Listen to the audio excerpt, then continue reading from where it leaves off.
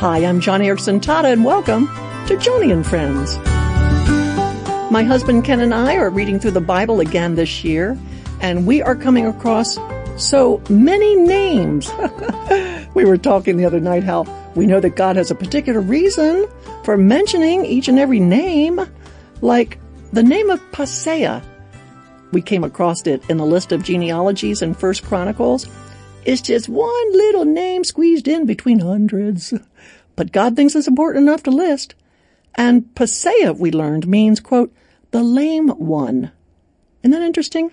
Paseah was a biblical name given to someone with a disability. That's all was mentioned in the Bible. There are all sorts of lame people listed in Scripture, though. And I think it's laudable that most of them are given honorable mention. In fact, in Isaiah 33, it says that with God, even the disabled carry off the plunder. Isn't that great?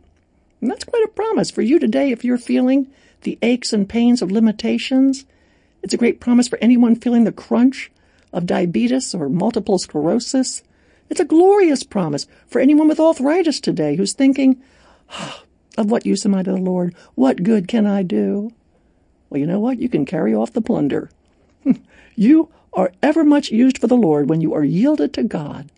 Because for those who lean on the Lord in their weakness, God promises in Isaiah chapter 33, verse 23, that, quote, the lame will take the prey, or the plunder. In Christ, you're a captor, you're a victor. We are defeating the enemy, and we are mighty in battle. A physical disability, as far as God is concerned, doesn't have to be a handicap. Actually, it can be an asset for the Christian because, as Amy Carmichael once wrote, a physical affliction is an opportunity to prove in practice the fullness of God's enabling love.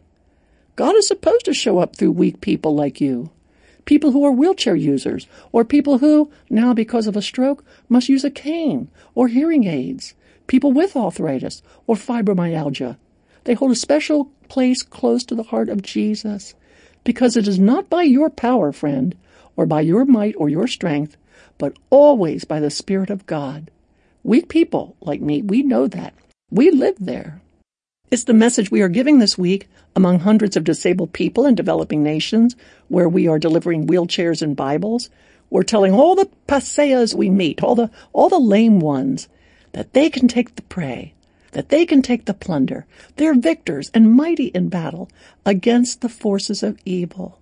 For as they yield their limitations to Almighty God, He's going to show His breathtaking power through that weakness, and everyone's going to sit up and take notice. God has done this. God has given this person His smile. Truly, the God of the Bible must be great and glorious to inspire this kind of loyalty that we keep seeing in the middle of this person's affliction. Are you a Paseah? Don't think of yourself as just one more person, physically weak, squeezed between a long genealogy of healthy, able-bodied people around you. And please don't look at others who are more able than you and try to convince yourself that you just don't measure up. Don't compare your abilities to others. Bear the name of Paseah, the lame one, with honor, for it means that you are lame, and that's good. It's a good name. It's an honorable name. And best of all, it's a privileged name. Because you take the plunder, you take the prey. And hey, if you need more inspiration, you just have to go to my blog today at joniandfriends.org.